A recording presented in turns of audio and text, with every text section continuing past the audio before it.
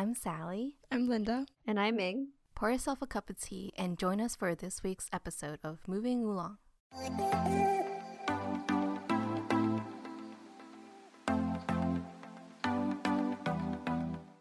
Hi everyone, welcome to our 46th episode. So today we're going to be reacting to our secret informant about the COVID vaccine and about the process in general. So we have some exciting breaking news to share. CNN, are you listening? Oh my gosh. Oh my God. So we'll be reacting to the new info and discussing a little bit about the vaccine. I don't think any of us are vaccinated yet, but we still see people in our community getting it. So it's very, very much in our world. And before that, let's do our weekly recap. Okay, Sally, what did you do? I did nothing. I had a day off on Monday, as we all did, for Martin Luther King Day, and I did nothing. But it was so hard going back to work the next day because I had like a meeting at 9. So then I was thinking, like, if I get back to Frederick by 9, then I have to wake up at like 7 a.m. And I ended up not waking up early enough to get back to Frederick to turn on the meeting. So I just joined the meeting from home. But then my home was so cold. So then I just like crawled into the bed and like with my laptop. And then I ended up like falling asleep during the meeting. What? But it's fine because I'm not important. It wasn't a video meeting? No. Usually like our internal lab meetings are all video. Like most people turn on their videos. But for this one, it's with our Oxford collaborators. And they don't turn on their videos. So it's okay if I don't. Yeah, they set the precedent. Yeah. But besides that, another update I forgot to tell you guys is that actually I am eligible to get the COVID vaccine, and I signed up for it to get it on Friday. Ooh, so nice. I will be vaccinated by next week. Wow, so soon. Maybe we can get your feedback. Yeah. I heard most people have like the mild symptoms like soreness or whatever. So I'll see if I get that. And it's because you're working in... Yeah. Do you think it's because you're working in, like, a lab or specifically, like, a federal lab? Do you think that makes a difference? Honestly, I'm very confused why I'm eligible for this vaccine because I have, like, no contact with patients or, like... I'm not supposed to be, like, high priority. But me and the other post-bac in the lab both are eligible and we both signed up for Friday. But no one else in our lab is. So I think it has to do with, like, us being employed by NIH. And the other people in our lab are technically employed by this private company called Leidos. So maybe that's why they had extras at NIH. So and we get to like use their extras. did your boss let you know? That's nice. Might as well take it while you can. No, they sent me an email like directly from the source. What is the source? Like NIH source. I don't know. And I told my boss, and he was like, "What?" Jealous. Yeah. Well, that'll be good. Maybe you can give our audience an update on how you're feeling after this episode, since it's so relevant. Yep. But yeah, I haven't gotten it yet, so we'll see. Ming, how was your week? This is gonna be a really quick recap. So for those of you who I know listen just for these recaps, Don't say it like that. it's gonna be a short episode for your week. But yeah, I'm just saying. We know that people out there are listening for our recaps, but this week has been pretty boring on my end too. I had Monday off, like Sally said. I baked some cookies. Well, I stayed up pretty late actually baking these cookies because I wanted them to be really good for Stefan's birthday. He really likes oatmeal raisin cookies, and I don't really like baking, but I decided to bake for him, and I stayed up kind of late making those. But that was like the highlight of my week, which is kind of... Were they good? I guess it's not sad, but that's the highlight of my week. Yeah, they were actually really good. I used a recipe from this one baker that I've been like following on Instagram, and I really wanted to try one of her recipes, and it seemed easy, but it was good. It took a long time though because there were a lot of different like steps and like sub steps, so that's what I did. And I'd say the other interesting thing that we did was I won't talk about this too much because it's for the podcast, but we had a nice little call with some other podcasters, and it was like the first time, I don't know, it was like the first time our identity as podcasters were like recognized, like real seems real kind of thing. Where like being acknowledged by other podcasters, but it was just kind of awkward because we're still doing everything on Zoom and we're all introverts, so you'll hear more about that later, but it was fun. It was a nice little, like, something to spice up the week, I guess. But yeah, that's it on my end. What about you, Linda? Yeah, I guess I forgot that happened this week since I was off like today and Monday, so it felt like forever ago. Yeah. Oh, you got today off? Yeah, we were off today too. But yeah, I didn't really do much either. I started reading a new manga, and what's it called? The main character is called Kaiju number 8. So it's like the Godzilla genre, and our main character is 32, and he's like washed up, so it's relatable. But it's still like shonen-ish. How is that relatable?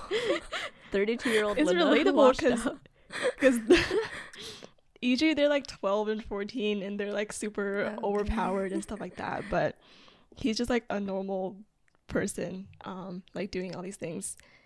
And it was weird because today's the inauguration, and my coworkers were texting me about it, and they're like, oh, like hallelujah, and like Trump's gone and blah blah, which is kind of weird. Like, I didn't know we were so political. I guess I didn't want to ruin it being like Biden's just as bad or whatever. So I'm like, yes, happy inauguration, good morning y'all, in our group chat.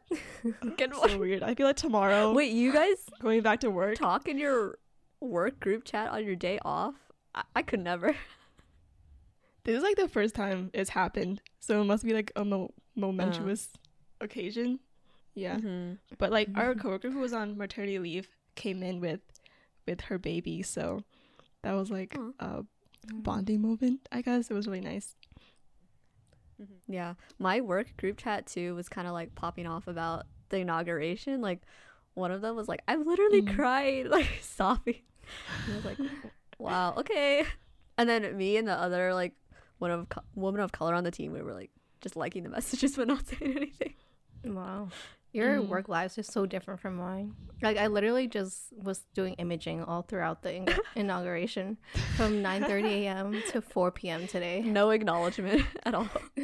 No acknowledgement. And we had a lab meeting during that time anyway, so. And no one said anything? No one cares. The irony of working in like a federal lab versus us. Yeah. Or last week, they were making like a policy brief, and they were asking me to do stuff about PDFs to send to Biden. It's like the memo.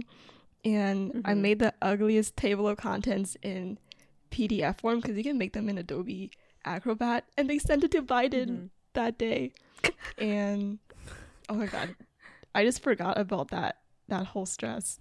But yeah, we're like supposed to be nonpartisan, but I don't know.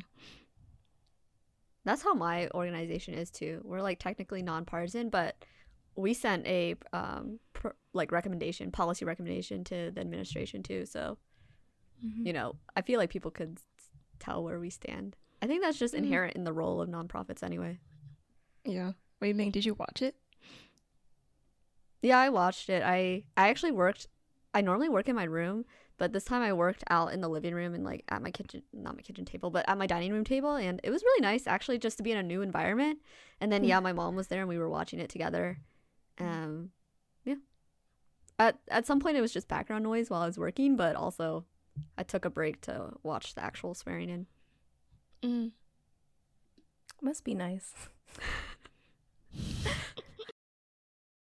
All right, y'all. By the time you're listening to this, if you're not too far into the future, you already know that we are in a pandemic situation right now. And so today we're going to be talking about the 2 COVID vaccines that were just authorized for emergency use last year. And since a lot of people are starting to get the vaccine, like I'm now eligible, and a lot of the like healthcare workers are getting vaccinated as we speak. We thought it would be a perfect timing to review and I guess discuss the review process of these vaccines. And so we decided to bring on our special guest, who is my mom, because she has experience in reviewing viral vaccines. Usually she does influenza, but this year, because of COVID, she switched over to COVID vaccine.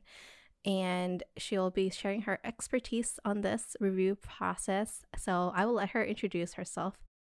Hello, my name is Anissa, and I'm Sally's mom. And my work is related to the review of viral vaccines. And I'm sure that you're interested to hear about some of my work related to the COVID-19 related vaccines.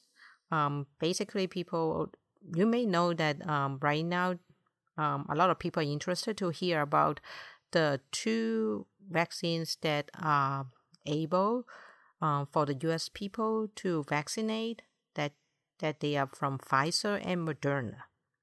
And I just want to share with you some of the scientific background regarding to these vaccines.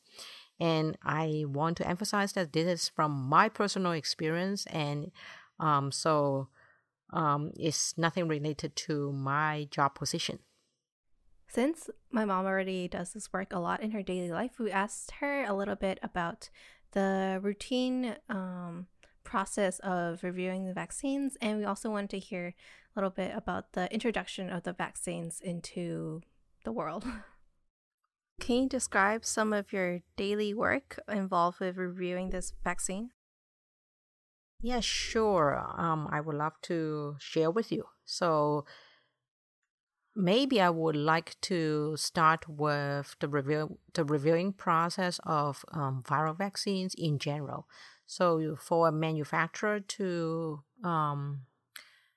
get the licensure of the vaccine in the U.S. market, they have to provide an abundant information regarding to their vaccines related to their manufacturing process, and also all kinds of animal studies to support that the vaccine is safe for the first phase clinical studies. And also they have to provide a clinical plan to describe their design of the clinical studies to support that their vaccine is effective and also safe. So basically, they have to go through this process. And also for the clinical studies, normally they will divide into 3 phases: phase 1, phase 2, and phase 3. So the first phase basically is just they want to find out which dosage will be effective for the vaccines, and also the safety data have to be generated regarding to the dosage that they propose to be used for testing. And for the phase 2 is they will include more people. Oh, let me go back. For phase 1, normally it's just using a smaller population, like around 100 people or less than 100 people. But for phase 2, once they already determined their tested dosage or effective dosage, they will include more people in the phase 2 study. Normally, I'm talking about several hundreds. And then for the phase 2 study, they want to further confirm their suggested dosage and also to look more into their safety data. And eventually, they have to go through the phase 3 trial that they need to include a lot more people to generate that their vaccine is safe and efficacy. So, for example, like this SARS coronavirus vaccine, for the phase 3 studies, they include between about 40,000 to 50,000 people in their phase 3 studies to look for the efficacy of the vaccines, as well as they try to collect as much safety data as possible. So when did you hear about the first vaccines being developed? So if you remember, actually for this COVID-19, I believe the news that was started in China back in November 2019. And then at that time, most of the cases were in China or in the Asian country. But by the time that more cases find in the US, most likely is starting in January, February. And then the company started not only a company and also the academia. They started doing a lot of research and also investigating into different approach of making vaccines for this SARS COVID-2. I would say is around, from what I remember, probably starting in March or April. But I'm not very sure about the exact time, but I think this will be pretty much the time frame that all the scientists as well as manufacturers start working on this virus. Okay, so that was just Sally's mom, I guess, giving a little bit of background or introduction. And so we'll separate these recordings based off of different categories of questions. But for this first two questions, especially the first one, when she was talking about the review process, just the general outline, it kind of reminded me of, like, I have a distinct memory of sitting in one of my public health classes and learning about, like, each step a vaccine takes to be, like, approved in the US. And I remember thinking, because this was before COVID, I remember thinking, wow, why do we have to know this? Like, we're just undergrad. I think I was a junior at the time, so I was like, yeah, like, I'm not going into lab work or vaccine work or anything, so this is kind of, it's nice information, but I don't think I really need to know this. And here we are, like, 2 years later listening to this, and now everyone is, like, trying to figure out what it means to have a vaccine come out so soon or whatever. So it goes to show that maybe a public health degree was actually a good thing to get during this time. But it's definitely, like, you learn it in class, but it's not until it actually happens, and then suddenly everyone's paying attention to it. It becomes so much more real. It's like common knowledge. Yeah, exactly. So I think we are all, like, we're lucky, I guess, to have, like, a background in public health or in science where we can kind of understand, like, even if not fully, we can, like, understand the general thought process. Whereas, like, to explain it to my extended family, I would have to do it, like, step by step, and even then they probably wouldn't totally understand or, like, understand why it came out so fast, because I know that's a common fear, I guess, about the vaccine. I think another part I was curious about is the animal trials thing. I feel like that should be something that anti-vaxxers would be, like, holding on to. Like, they gave COVID to animals or something. So, like, how did they kind of bypass that?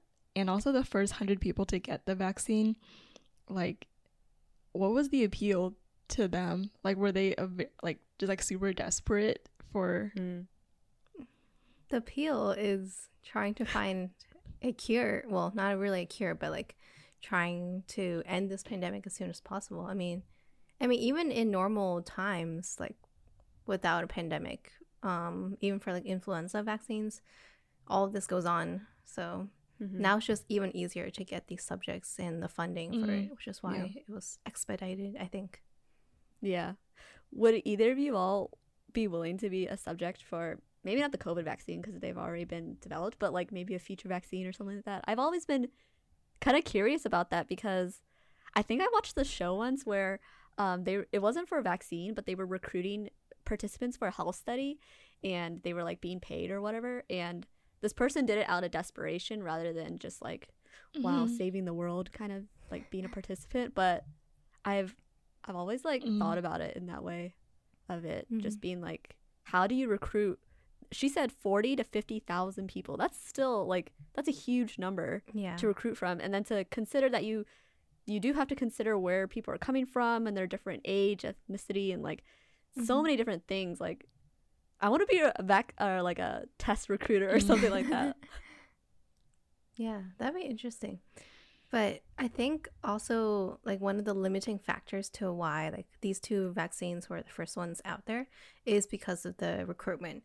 Like, other companies, I think, were behind because maybe their testing centers just, like, weren't in locations where there are a lot of people willing to be test subjects.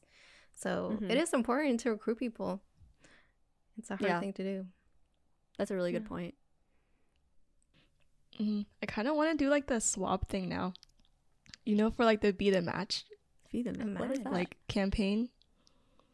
It's like finding cell donors for people, and you can like donate some of your like bone marrow cells for people who have like is it lymphoma? Leukemia. It's like something. Leukemia. Yeah, maybe lymphoma. Oh, yeah. All right. Okay. Should we move on? All right. So we just listened to Sally and her mom have a discussion, just giving the, I guess, overview of what we're going to be talking about more. And so this next group of questions that we had for her was more about the specifics of the review process, what it's like in the actual clinical phase trials. And she addresses a big question that I think a lot of people had about the vaccine, which was the speed and the time it took and how you can balance speed and quality. So she's going to get into that. So keep on listening. So you talked a lot about how the companies go through the different clinical phases for releasing this vaccine. But what was the review process like as people who aren't working in the company but are working on the safety of the vaccine? I want to describe it in this way. So safety of the vaccine is the most important thing to the U.S. public, because if you understand that in the U.S. actually there is a group of people, they are not really like the idea of vaccination. So we want to make sure that all vaccines that is available to the U.S. public have to be safe. Otherwise, we are doing something even destroying the credits of the vaccine, right? We don't want that. We want people to really trust our vaccines and also to vaccinate. So everybody will have that immune response, create a herd immunity, then it really protects the whole community. So for this SARS-CoV-2 vaccines, I would like to explain a little bit regarding to the licensing process. Basically, if you know that right now the two available vaccines in the market, they are not being licensed. So they are only called EUA. We call EUA. That means Emergency Use Authorization. So it is a little bit different from the traditional licensing process. So, but I'm not saying that it is not safe or it is not adequately being reviewed, but the process is a little bit different. Normally, we have to do some kind of like a risk versus benefit approach in this pandemic situation. So you have to assess if you wait until to complete the traditional approval process, it may take longer time before people can vaccinate. And this, you have to make assessment if you want to wait longer or you want to vaccinate a little bit earlier, even though we have not finished the whole reviewing process. But we are pretty confident that all the information that we have right now is adequate enough to tell that based on the expertise in the regulatory agents, they carefully review all the data and assess that they are safe and also effective to be used. So I believe that the expertise under the regulatory agents, when they say that they have adequate data, I think even though the process has not been completely done for the approval, that will be adequate enough for the public to use it in order to control the pandemic. So that is the reason those two vaccines are under EUA and not really completely approved. So I'm curious about how far into the clinical phase trials does the company have to be in order to start working with the reviewers on the review process? Do they submit all their information after they're done, or do you work together throughout the process? That's a very good question. Basically, the whole process is very dynamic. So For example, if a manufacturer have some ideas to develop a vaccines, so they will start with a pre-IND meeting. IND that stands for investigational new drug. In this situation, it's a new vaccines that they would like to develop for some type of infectious disease. So they will start with a pre-IND meeting, and then they will consult with the regulatory agents what kind of information they are required in order to submit a file for IND. That means a new vaccines. So through this pre-IND meeting, they will have some knowledge about what kind of information regarding to the manufacturing process, regarding to the product data on the vaccines, regarding to the animal data that they need to support for the phase 1 study. For example, they need to do a toxicity studies in the animal to make sure that it is not toxic in animal. And okay, then they get all, and also they may ask their clinical protocol design, how they would like us to provide them advice on the design on the clinical protocol. So after the pre-IND meeting, normally the manufacturer will draft a submissions for the IND. So the IND will give more detailed information regarding to their process and also the animal study that they have performed with data. And also the phase 1 clinical protocol that they already drafted. And they will submit it to us, and then we will review, the regulatory agent will review it and decided whether the information in that IND will be adequate to start their phase 1 studies. And then after that, they will go for phase 2 and phase 3. But during the whole process, phase 1, phase 2, phase 3, actually the regulatory reagent work cooperatively with the sponsor in their development stages. So they can have meeting with us, and also they can ask questions throughout their development process. Wow, that's very interesting. So it's because this review process for the COVID vaccine was much faster than usual. Usually vaccines take several years to be able to be out in the market. How did this review process balance speed and quality? And what was the most important thing to check for? Yeah, you're correct. Normally the reviewing process for a new vaccine takes longer than this SARS-CoV-2 vaccines. But bear in mind, first of all, I want to emphasize that these 2 vaccines have not been fully approved first.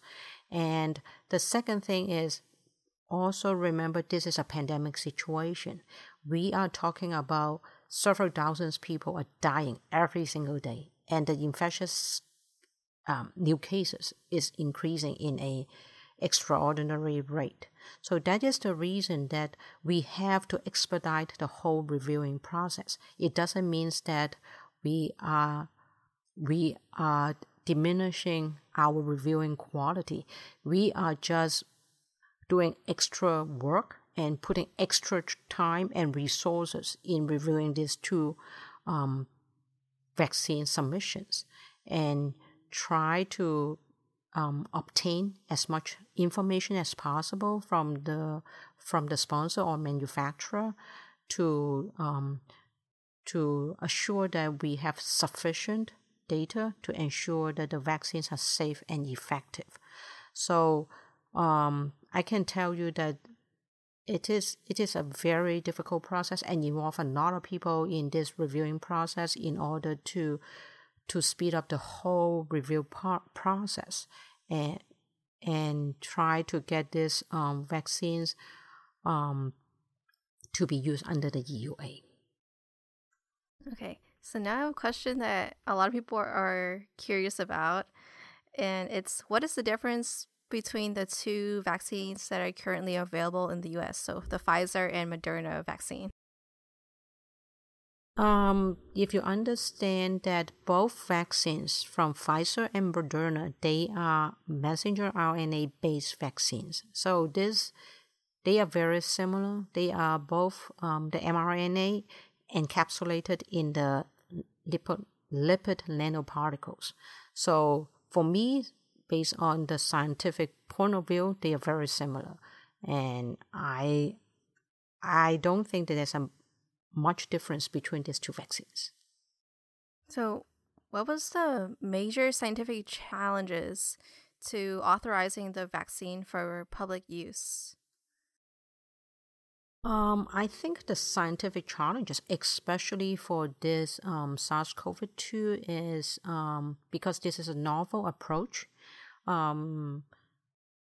We never have any licensed vaccines using this mRNA-based vaccine approach. So people may not have a lot of confidence because we don't have a lot of experience with this new approach. But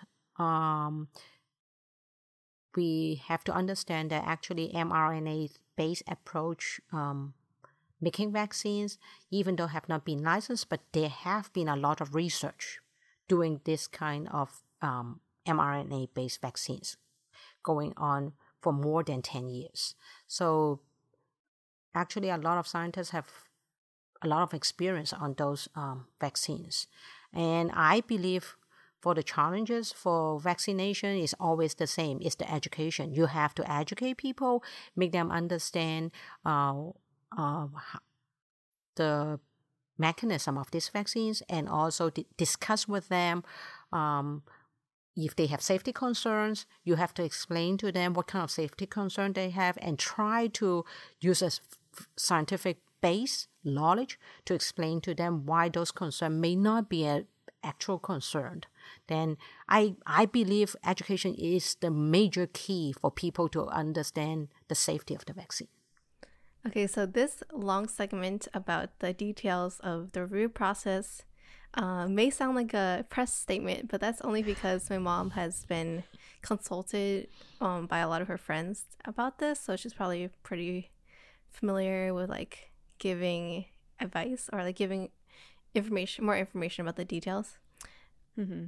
So actually, since I've been living at home, in and out of the home, throughout this whole like review process, my mom does share with us like what goes on. So I've heard of like EUA, IND, like those kind of terminology. But I was wondering for you guys who don't have a family member that's a vaccine reviewer, like what did you think about hearing the inside details of the review process?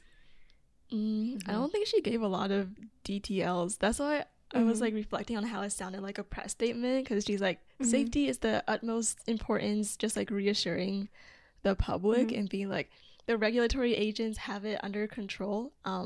So just having that strong face to present the vaccine, she did a really like good job of doing that. So it sounds like she's very articulate on that. But the part that I was kind of scared of was the herd immunity part, because there's no mandate for people to get the vaccine.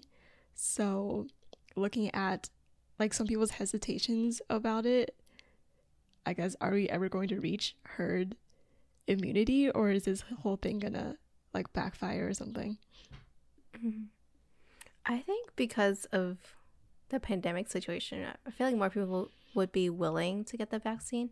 I mean, speaking from like influenza, I feel like most people don't even get the flu shot yearly. But even still, then we still have like good enough herd immunity. So I feel like because of this pandemic, people will be like, we'll have the extra push to go out and get vaccinated. But what do you think, Ming? Yeah. Well, I just wanted to go back to what you said earlier about how you're always in the house hearing this. And I think, I mean, I learned a lot just from this.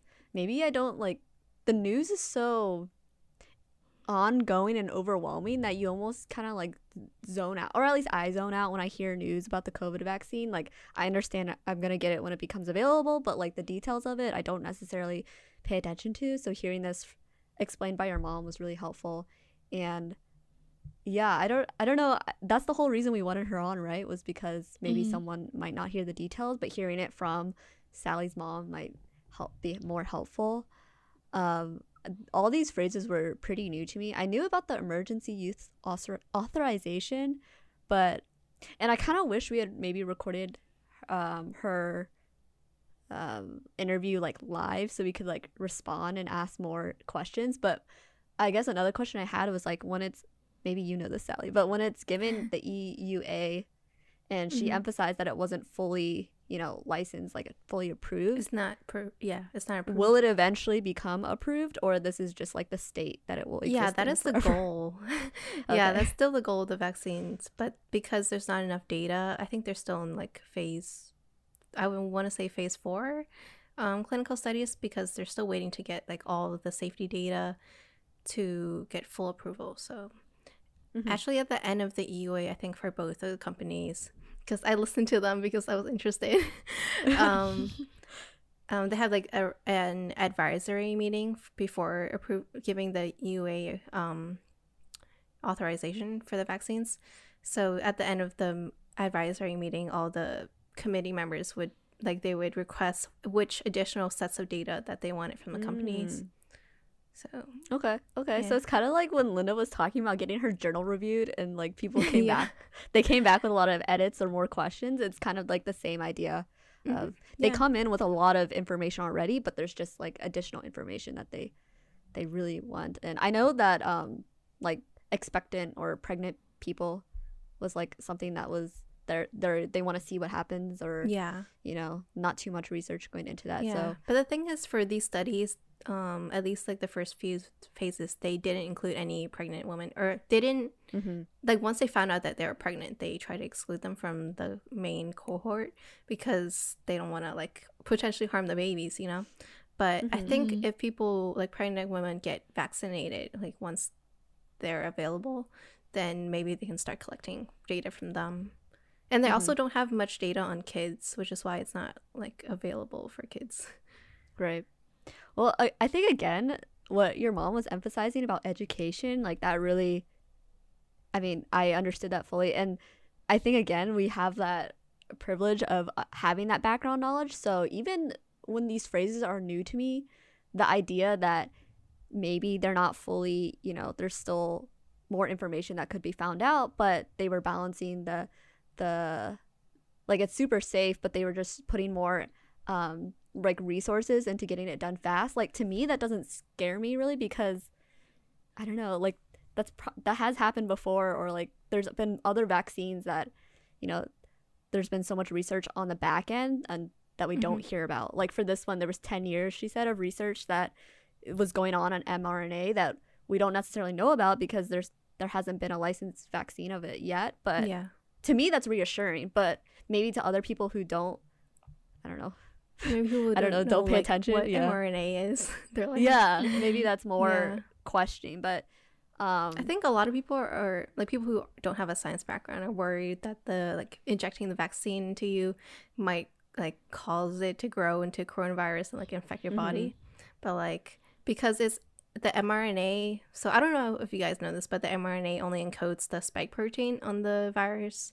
So it's like literally just like the outer, like one protein on the outer surface of the virus, which is what our antibodies will develop antibodies against to recognize this virus if we do get infected. So there's no way for like a mRNA encoding just one spike protein will become a whole full-fledged virus. There's no need for also concern there. In some cases, like, it might be better not to disclose all of this information, which kind of goes against the education thing. But if Sally's mom told me this thing was safe, and like the regulatory agents told me this thing was safe, I feel like I don't really need to know about like the mRNA thing. You know how like in movies where there's like an alien invasion or whatever, no one's gonna tell the public because they don't want to cause like a mass panic or something. So sometimes I feel like the more you reveal, the more people are like, it doesn't make sense, and they try to like be scientists themselves.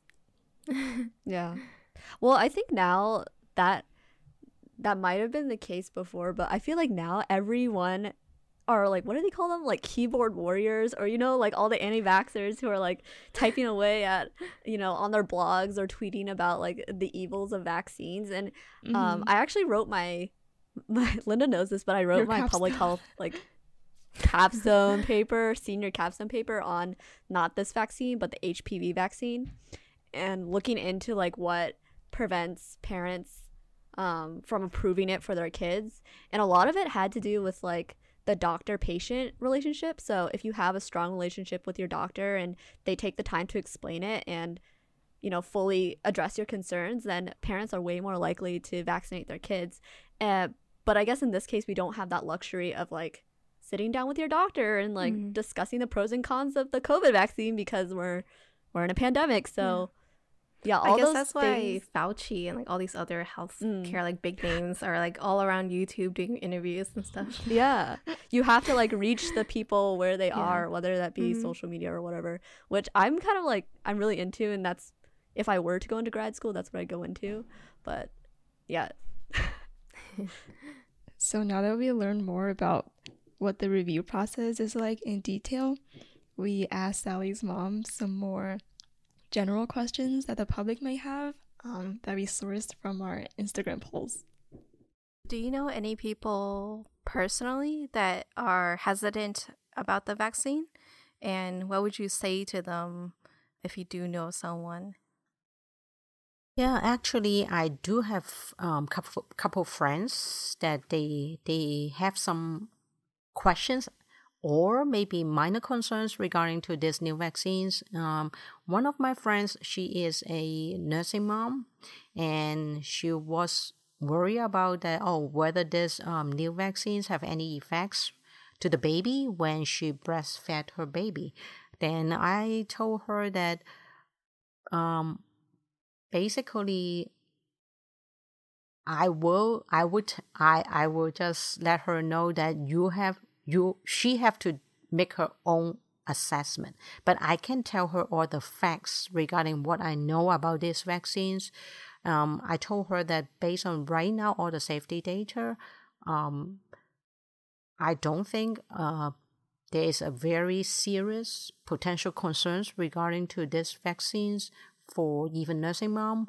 But I have to be honest with her is normally for this kind of data for nursing mom, we don't include nursing mom or pregnant woman in the clinical studies.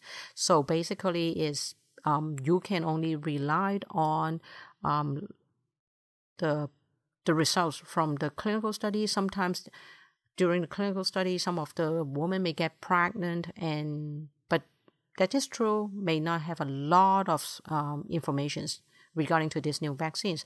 But I told her that you have to, for me, if you are asking me these questions, I would just think that to get protection may outweigh the potential safety concern.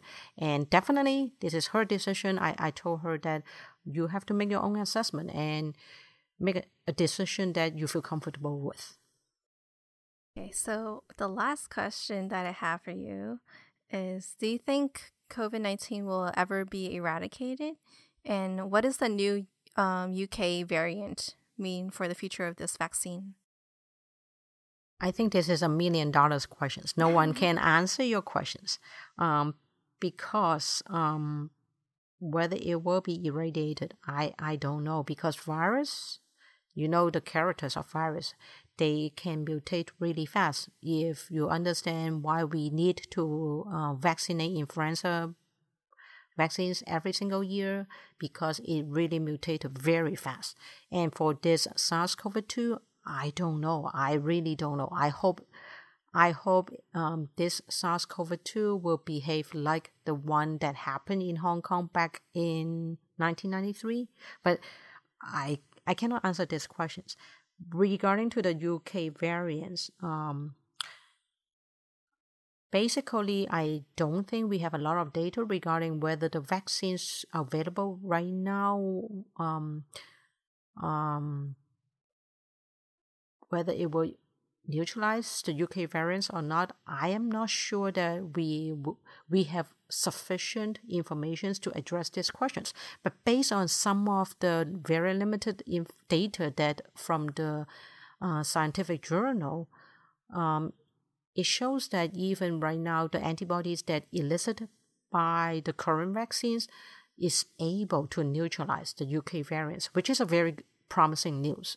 At least if the UK variants or the variants from Brazil or from South Africa comes over to the US, at least I believe the current vaccines will have some protective action based on the very limited data that we have right now. So keep our finger crossed. Well, I think you gave a lot of good answers. I hope our listeners gained a lot of new information from listening to your interview. And thank you for coming onto our podcast today. Okay, I'm glad you invited me and hope you enjoy what I said. Okay, so I think that was maybe the most, not important, but most interesting part of the interview with your mom, because those two questions are really on the minds of everyone, I think, or at least a concern for a lot of people. And when your mom said it's $1 million question, I like kind of chuckled, because that's true. Like, how is she supposed to know the answer to that? And I think everyone just wants, we have this like really big hope in the vaccine, but now we have the variants coming from different countries, and we're worried that our new hope is like diminishing, but there's nothing to guarantee it, just like we had no way of knowing about COVID in the first place. So I think your mom gave a really good answer for not knowing like kind of anything. We don't know the future, so I wish we did, but I'm still reassured about the vaccine. Yeah. So her answer for the first question about the breastfeeding, or like, I guess people who are just cautious or nervous about the vaccine, I think she gave a good answer. Like, if you look at the facts and like the safety data and just make your own assessment, like no one can force you to take the vaccine, but if you do your own assessment, then you'll likely be able to, I don't know, you'll make a decision that you can stand by. Yeah. It feels like a lot of the problems are stemming from like the rollout of the vaccine and how it's like so haphazard rather than just the vaccine itself. Because you can see like sometimes there's inequities about who gets the vaccine and who doesn't. And I mean, not who doesn't get it yet, I guess. And there's nothing that these scientists or researchers can really do that much, especially in this country. Yeah. I was having a discussion with some of my other friends about how frustrating the US can be, not just about like the vaccine, but about like literally anything that is like, we're called the United States, so we're separate almost entities at this point, and it's so hard to have like a federal mandate or rule that like crosses all like 50 states. And so even when we have like a worldwide pandemic that thousands are people are dying from, it's like I don't know, the structure, I guess, of our country just is so bad at like letting us have a full coverage kind of rollout plan. And yeah, it's just so frustrating, but there's nothing. Well, I think each state has to make their own, right? Yeah, and I think for Maryland, I think most people in Maryland are getting the Moderna vaccine. Because at least from what I've seen so far and like what I've been offered, it's mostly Moderna. That's the second one, right? Or yes, the second one that got EUA. Okay. Maybe we should have asked this also, but I know your mom only focused on the Pfizer vaccine, but I know there was that whole like, I don't know if it was a debacle, but the whole question about like I think the Pfizer one is the one that has to be like in negative something storage. Yeah, so I'm wondering if 80. How that has impacted the rollout as well. But yeah, I guess for Pfizer, you can only ship it to specialized like places that have -80 freezers. But Moderna really thought it through, came up with this vaccine. But they still have to have cold storage. Like it's not -80, but maybe -20. I don't know. Yeah, that's also something that when you said that Moderna thought it through, that was something that I thought throughout this entire interview. Like, I don't know if, obviously probably you, Sally, knew this, but I did not realize that maybe before this year, before the pandemic, that vaccines were made by like companies. That sounds really dumb, but I thought the government, I thought it was like they ordered them to make the vaccines. FDA, really? The CD. Yeah, I thought there was like one set kind of recipe, I guess, or like I guess I thought there was a lot more collaboration in the background going on than there really is. Because I thought like, oh, once someone figures it out, then they'll pass it around, and maybe they do. But the difference in those two vaccines, like the difference in storage shows that like they're not the same at all, really. And even now, there's like other companies still trying to get their COVID vaccines or EUA. So it's always a struggle, like a battle between the companies. I did not realize it was so like commercialized, which I mean, that's a whole nother discussion about healthcare being commercialized. But I did not realize. I think it's a plus, at least in this case, because then you have someone to race against. Like you have to get it out as fast as you can, like doing the best job that you can. So it gives them. I mean, in a way, it is working, because if you have no competition, you can just take your time. Like people will still take your vaccine after how much time that you take to get That's it true. out. So there could be an argument for like the innovation. Oh, I guess like a minus in general that I didn't know about was that like lesser known viruses like just won't get a vaccine probably.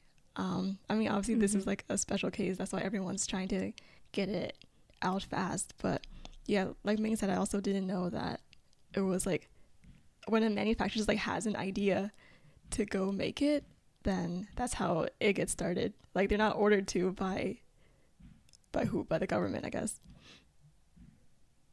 Yeah. But that's just how science is. Like when I was doing high school research, I worked at FDA in a lab, but we were doing the human cytomegalovirus, and like only like these very small amount of infants get this virus, so we had like no funding and like compared to other labs who are doing bigger viruses, you know, it's just how academia works, I guess. Sadly. But hopefully now, after this whole pandemic and worldwide public health crisis, hopefully more money will be more research, more money and funding will be put into like preventative measures, or doing more just like preventative public health research. I don't know. I guess that's something that we could benefit from after this. Good PR statement.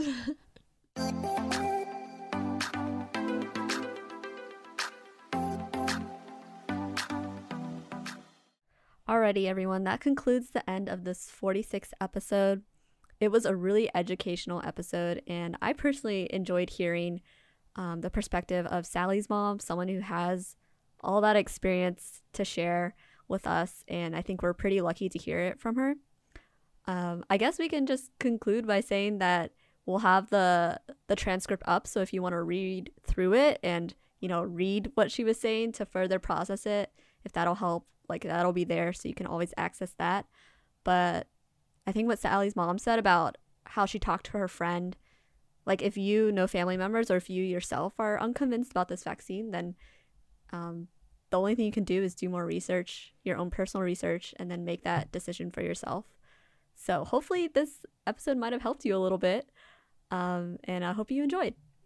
And as always, if you like this episode, make sure to leave a rating and review on Apple Podcasts. You can find us on Instagram and YouTube at Moving Along Pod. And we'll also be uploading bonus content to our Medium blog, such as the transcript of Sally's mom's interview. So you can follow us there at movingalong.medium.com. Until next time. Bye. Bye.